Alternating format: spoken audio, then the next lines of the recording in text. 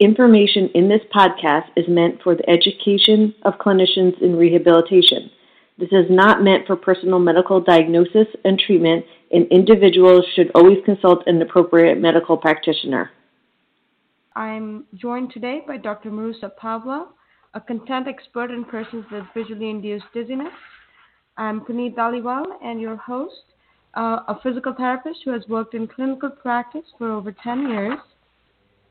Dr. Pavlov is a senior lecturer of physiotherapy at King's College London. She obtained her PhD from Imperial College London. She has published numerous articles as well as book chapters and has been invited to present her work at various NHS physiotherapy, neurology, and audiology departments, teaching seminars, and at many national and international conferences. Dr. Pavlov is a past chairman of the Association of Chartered Physiotherapists interested in vestibular rehabilitation and currently a member of the Chartered Society of Physiotherapy, the International Society for Posture and Gait Research, and is an elected member of the International Baroness Society. Thank you and welcome to the show, Dr. Pavlov. Thank you for having me. So our discussion about visually induced dizziness, what actually is visually induced dizziness? Visually induced dizziness is a term that's used to define dizziness, whether it's a swimminess or giddiness or wooziness, depending on how patients describe it, and or unsteadiness that is triggered by a complex, distorted, large field moving visual stimulus or the relative motion of the visual surround associated with body movement. People will often describe that they feel their symptoms are provoked or exacerbated in environments with visual motion, so crowds or supermarkets. They'll also find it challenging scrolling on the computer screen or watching movies that pan the movement or have fast-moving scenes. And those are very typical symptoms in people with visual-induced dizziness. The visual-induced dizziness term is a term that was determined in 2009 by the Committee for the Classification of Vestibular Disorders of the Baroness Society, whereby they defined key vestibular symptoms as a basis for subsequent classification of specific vestibular disorders. And at that point, the terms that were commonly used, like visual vertigo, came under this term of visual-induced dizziness. Right. So in the past, Dr. Pavlov, a lot of terminology has been used also for visually induced dizziness, like visual vertigo, space and motion discomfort, or motorist disorientation syndrome. So what is the current terminology now, like between colleagues? What is the best thing to use? Can we still interchange these words, or it's best to use visually induced dizziness? You will still see visual vertigo used. I haven't seen as much of the other terminology, although there's a paper by Staub et al. In 2015 for the classification of PPPD, whereby they separated out spatial motion discomfort and visual vertigo, whereby if you look at that paper, you will see that they will, in a table, they've described both as SMD, spatial motion discomfort, and visual vertigo. They use those terms to separate them out in that paper.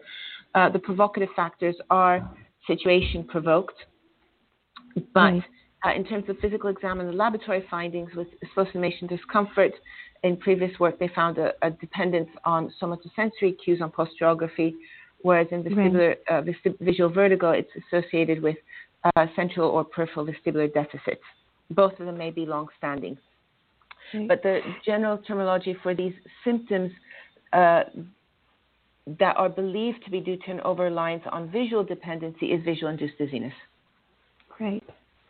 What are the usual causes for visually induced dizziness? It's believed that it's due to visual dependency or an over-reliance on visual cues for perceptual and postural orientation. This is supported by studies showing increased visual cortical excitability and decreased vestibular cortex connectivity in persons with vestibular dysfunction, and there's been some work in migraineurs. Similarly, in persons with concussion, there's an increased coherent motion threshold's been noted, indicating damage to pathways that are directly involved in visual motion processing. And we see that increased visual dependence in people with concussion as well. It's believed that this might result from a deficiency in central or sensory ratings such that the visual weight remains higher than normal. And that's what it's believed to be due to. Right.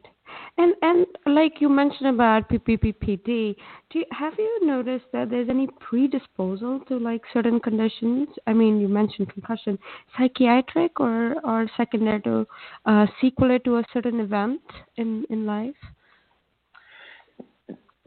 Visual-induced dizziness is associated with increased anxiety, but we don't have an indication at the moment that it's caused by anxiety. Right. Okay. So there's no correct correlation between the two. There's an association between them, that people with visual-induced dizziness may experience higher anxiety. There's also more recent literature that's come out showing that predictive outcome from an acute vestibular neuritis is having high visual dependency and anxiety at baseline. Oh yeah. Okay. But it's difficult to say that the cause of it is the anxiety. It's just that there's an association between it. Right, and in clinical practice, I haven't necessarily seen that a consistently higher anxiety in people with visual-induced dizziness compared to, for example, patients that don't have visual-induced dizziness. And how would you say, like in this group of people, if there's an underlying cause of anxiety? I mean, a majority of the visual symptoms and vestibular symptoms do provoke anxiety for a lot of our patients. But if there's an underlying factor too, is there a gradation for visually induced dizziness? Like people who will be more anxious or may suffer from any other psychiatric problems like depression. Have you ever seen in practice, or is there any research to say that they will have a higher end of visual-induced dizziness as compared to someone who doesn't have it, but probably had an acute vestibular neuritis and they had like mild? Is there like a gradation between the two? There's not a clear gradation. We know that secondary depression is common in people with vestibular disorders, or can occur in people with vestibular disorders. We know that anxiety is common in people with vestibular disorders, regardless of whether they have visual-induced dizziness or not. What we often find is that as people's symptoms improve, not only their visual-induced symptoms, but their other symptoms associated with their vestibular disorder improve, their anxiety improves as well. Right. As a secondary depression. However, if someone has clinical depression identified on a particular scale, with a particular assessment, or has significant anxiety, then it would be beneficial to liaise with the multidisciplinary team in terms of having some counseling or cognitive behavioral therapy, or seeing someone specialist in terms of addressing that as well at the same time. Right. So now that we are getting close to like a multidisciplinary team, how do we identify this group of patients in terms of anything specific when the patient walks into the clinic, specific questionnaires or any tests that need to be performed for patient history? One of the best ways to kind of identify these symptoms is asking the patient. Patients often, what we found when we were doing a study, and this is way back in 2006, where we were specifically looking at visual-induced dizziness, at that time referred to as visual vertigo, in clinic, and we compared those who had those symptoms and who didn't. We found that a questionnaire was very able to identify those patients consistently. Posterography did not. And patient history, asking the patients about their symptoms and specifically asking them about how they feel in different environments will take, you'll get these symptoms from them. They will discuss it and they will mention it. And the questionnaire will allow the clinician to be able to gauge the severity of the symptoms and the frequency of them. Right. And any best tests that you recommend that this should be a part of like patient history itself, other than like specific questionnaires, and are like, how would majority of the patients who are coming for visually induced dizziness, any kind of movement is provoking them a lot, and a lot of times the symptoms get so aggravated. So instead of making them so highly provoked during the session, are there like few hand-picked tests that you as a clinician and as an expert would recommend it to some of the colleagues in the field that these are the few things that one should do, and that will help us not provoke their dizziness too much, but at the same time also allow us to test them well. Do you recommend any test? There's two aspects there. One is kind of your overall assessment, right, and your outcome measures, and then there's your physiotherapy assessment, which is where you're looking at the specific movements that trigger their symptoms, not just visual motion, but head movements, body movements, eye movements, and you're trying to identify the appropriate exercises to begin them with. So in terms of the assessment, now there is the rod and frame tests or the subjective visual vertical bucket test will not differentiate the person with visual-induced dizziness. Right. So you can do it as a clinical test, but there's such huge variability even in the healthy population for that test that it's not really a good test to determine if someone has visual-induced dizziness or not. Right. There is the laptop-based version. It's not commercially available. It was developed by Professor Bronstein's team at Imperial College London to have a moving rod and disc on a laptop and with a cone that patients are blocking out peripheral vision. And patients are asked to set the line to vertical on the computer screen, on the laptop screen, when the disc on the screen is stationary and while it's moving clockwise 30 degrees or counterclockwise 30 degrees. But it's not a commercially available tool. The questionnaire, though, and asking the patients is sufficient. And we use the situational characteristics questionnaire.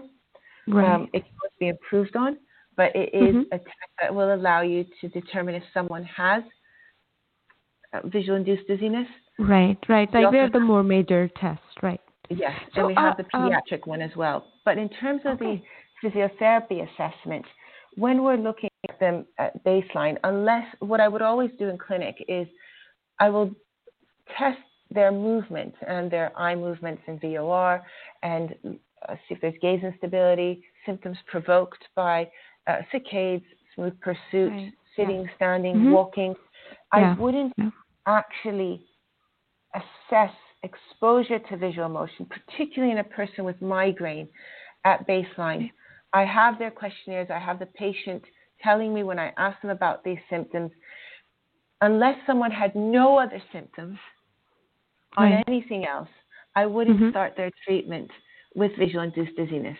And it's often too intense to look at visual motion at the baseline. I agree on that. About being tested, well, all our patients, regardless of whether they have visual-induced dizziness or not, movements will trigger some level of symptoms.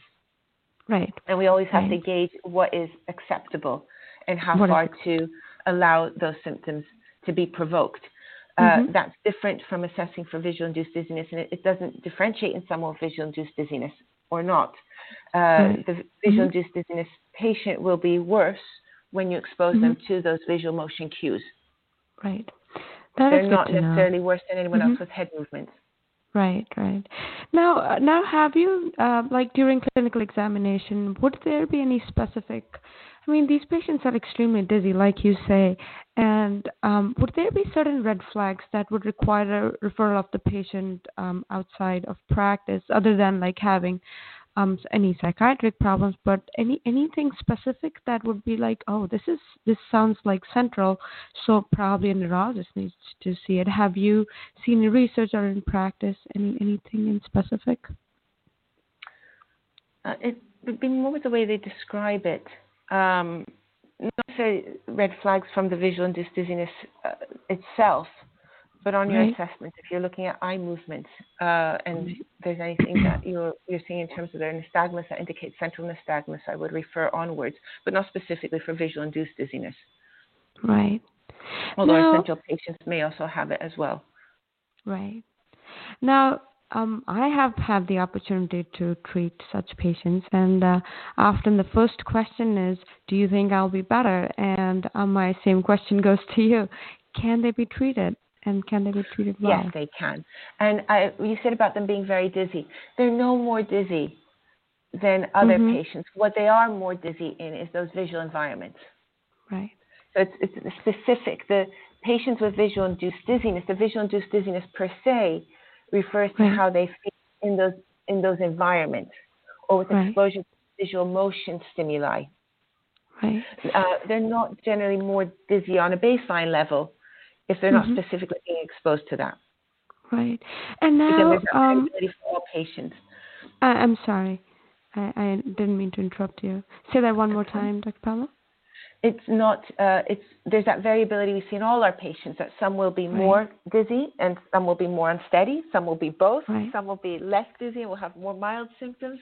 Whatever that dizziness encompasses to them, it's not necessarily that baseline is not necessarily worse for visual-induced dizziness. Persons with visual-induced dizziness, unless you're exposing them to those environments or situations that trigger their symptoms. Now, it's in your paper that vestibular rehab plays a role. However, a combination of optokinetic stimulation and vestibular rehab is found to be more successful. What is optokinetic stimulation? Yes, optokinetic stimulation is exposure to some form of visual motion. There's a definition for optic flow, which is a continual change of images on the retina that occurs with movement of the visual environment and provides important afferent information for control of posture and gait speed. Optic flow in the form of these visual motion exercises is prescribed to people with visual-induced dizziness. We can use optokinetic stimulation is visual motion. And that visual motion, that visual motion can vary in terms of what type of stimulation it is. Okay. Is there any evidence to support its treatment? Yes, there is. There's strong evidence to support its treatment. There's our papers. There's the pilot study we did with vestibular rehabilitation or moderate strength evidence to support its treatment. We also did a study with virtual reality. It was a very small study, but we showed that those patients' visual-induced dizziness symptoms improved in 4 weeks with exposure once a week to the virtual surround. This was very different to the results that were obtained by Professor Whitney's group in Pittsburgh. And we discussed this and hypothesized that might be due to the types of activities they were doing in the surround in terms of head movement. At Pittsburgh, they were on a treadmill. They were free walking within the visual surround, within the cave, which would have influenced the differences. It could be the frequency or how often the treatments were, but there isn't that consistency in terms of improvements in virtual reality. We have one paper showing it works. We have one paper, there's no change compared to just customized vestibular rehab. But with the optokinetic stimulation, we have seen that consistent change.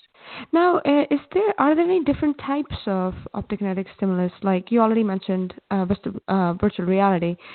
Any low technology methods or anything else that you would like to specify? Like I know about disco ball and the optokinetic drum or the disc. Is there any superiority to choose one over the other? At the moment, no. We are currently putting in effort for a study to look at low-tech methods of virtual reality and low-tech methods of optokinetic stimulation, like YouTube videos. So there is a disco ball, which can be a cheap version or can be a quite expensive version, like the Boule. There's the optokinetic drum and disc, as you said. There's the virtual reality, which can be low-tech, but we don't have any evidence on what specific stimulation in the low-tech versions of virtual reality would work. We don't have any specific literature to say that you should use these types of scenery or you should just be black and white stripes in VR. But it is another technology that can be used. It's just more challenging at home because Right. the visual surround is absent. So it's about Mhm. safety. Right.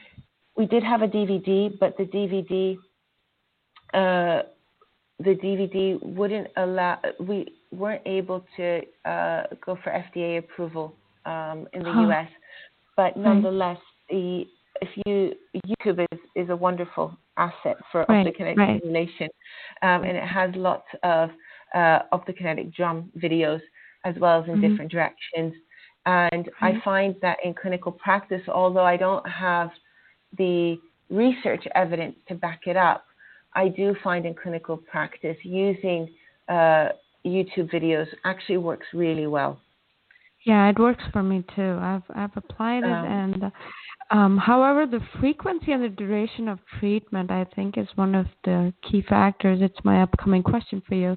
I have known in my practice that if I intervene in too early, too fast, too soon, the progression doesn't seem to be very well. And sometimes you have to let the patient know that you need to slow it down. How do you think about that? Yes, it has to come in at the right time. It's not something that comes in from day one. And as you mentioned earlier, it's customized vestibular rehabilitation plus that exposure to optokinetic stimulation. What I tend to do in a clinical setting, and it's important to say that all of our studies that we have done so far have been in persons that had tried vestibular rehabilitation previously. So they'd had some exposure to head movements and eye movements, but their symptoms hadn't really improved. When we're seeing patients for the first time and they haven't had that exposure, we want them to be more comfortable with eye movements, head movements, their balance, their gait, before we bring in the optokinetic stimulation. It has to be done, particularly for those with migraineurs, it has to be done very, very gently to the point where I'll start them with 10 seconds exposure. Right. So it has to be. What I find most important is that absolutely in no circumstances is it brought in someone with migraine at baseline. Right. And with other participants, it's about them seeing some improvement in their dizziness with head movements, standing, sitting, walking, eye movements before we bring in that optokinetic stimulation. Depending on the symptoms provoked, when you assess them with that, is how you will determine the duration.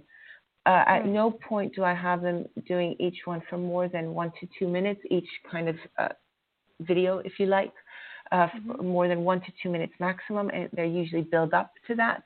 And as I said, you might start with 10, 15 seconds and have them build it up in 5-second increments. Right.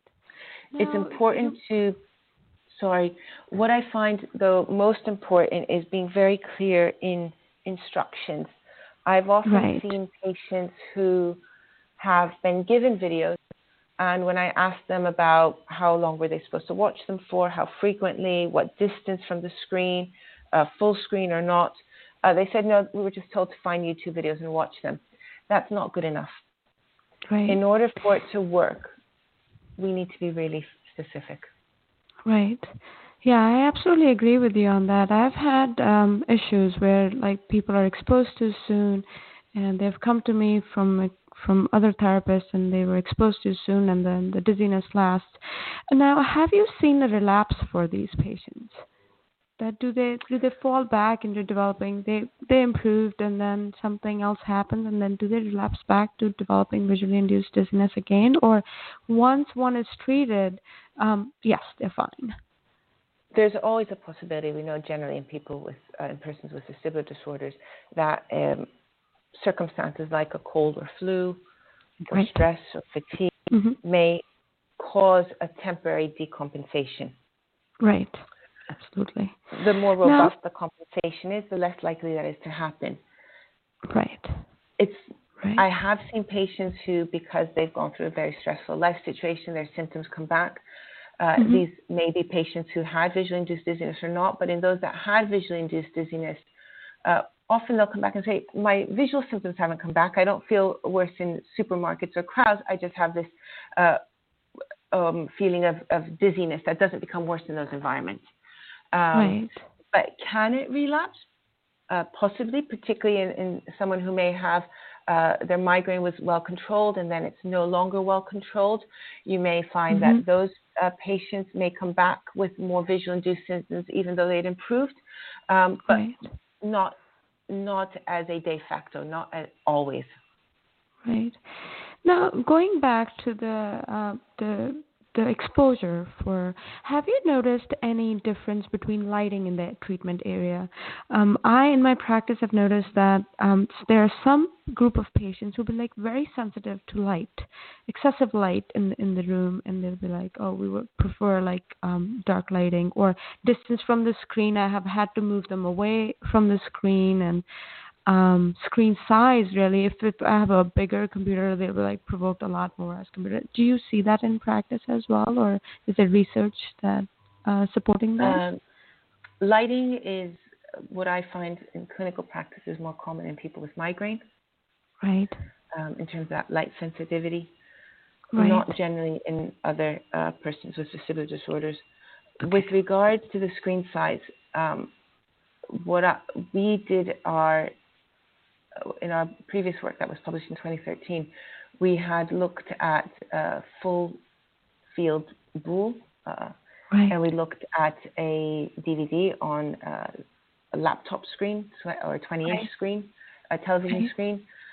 They both improved, so there was no difference in them having the full field stimulation or the screen. But what I find in clinical practice is anything smaller than a normal size iPad is too small. Now, in a gist, what would you define as the best practice treatment for visually induced dizziness? It's about assessing it properly, bringing it in at the right time, and it's up for each clinician to identify that, and making sure that it's done in a very structured way. It's not blasé, like go find some YouTube videos and watch them. It has to be very, very structured, very descriptive in a way, in terms of what you're asking the patient to do. And that's best practice to me, because that's where I see the most problems. Oh, thank you so much, Dr. Pavla. It was wonderful speaking to you, and it's good news that for all our patients that very well treated and successfully managed, but in a very structured way. Thank you so much for joining us. Yes, I'm sorry. Sorry. Yes, of course. We talked about vestibular migraine, and we touched about concussion. We did find that those with binocular abnormalities, although they're not worse at baseline, they may take longer to improve. So if you are seeing a person who has a binocular visual abnormality, it would be important to discuss with the patient that although their symptoms may improve with regards to visual induced dizziness, it may take longer. Right. Well, it was wonderful speaking to you, Dr. Pavlo. Thank you so much for joining the show today. Very welcome. My pleasure. Thank you. Thank you very much. You're welcome. Bye-bye. Bye-bye.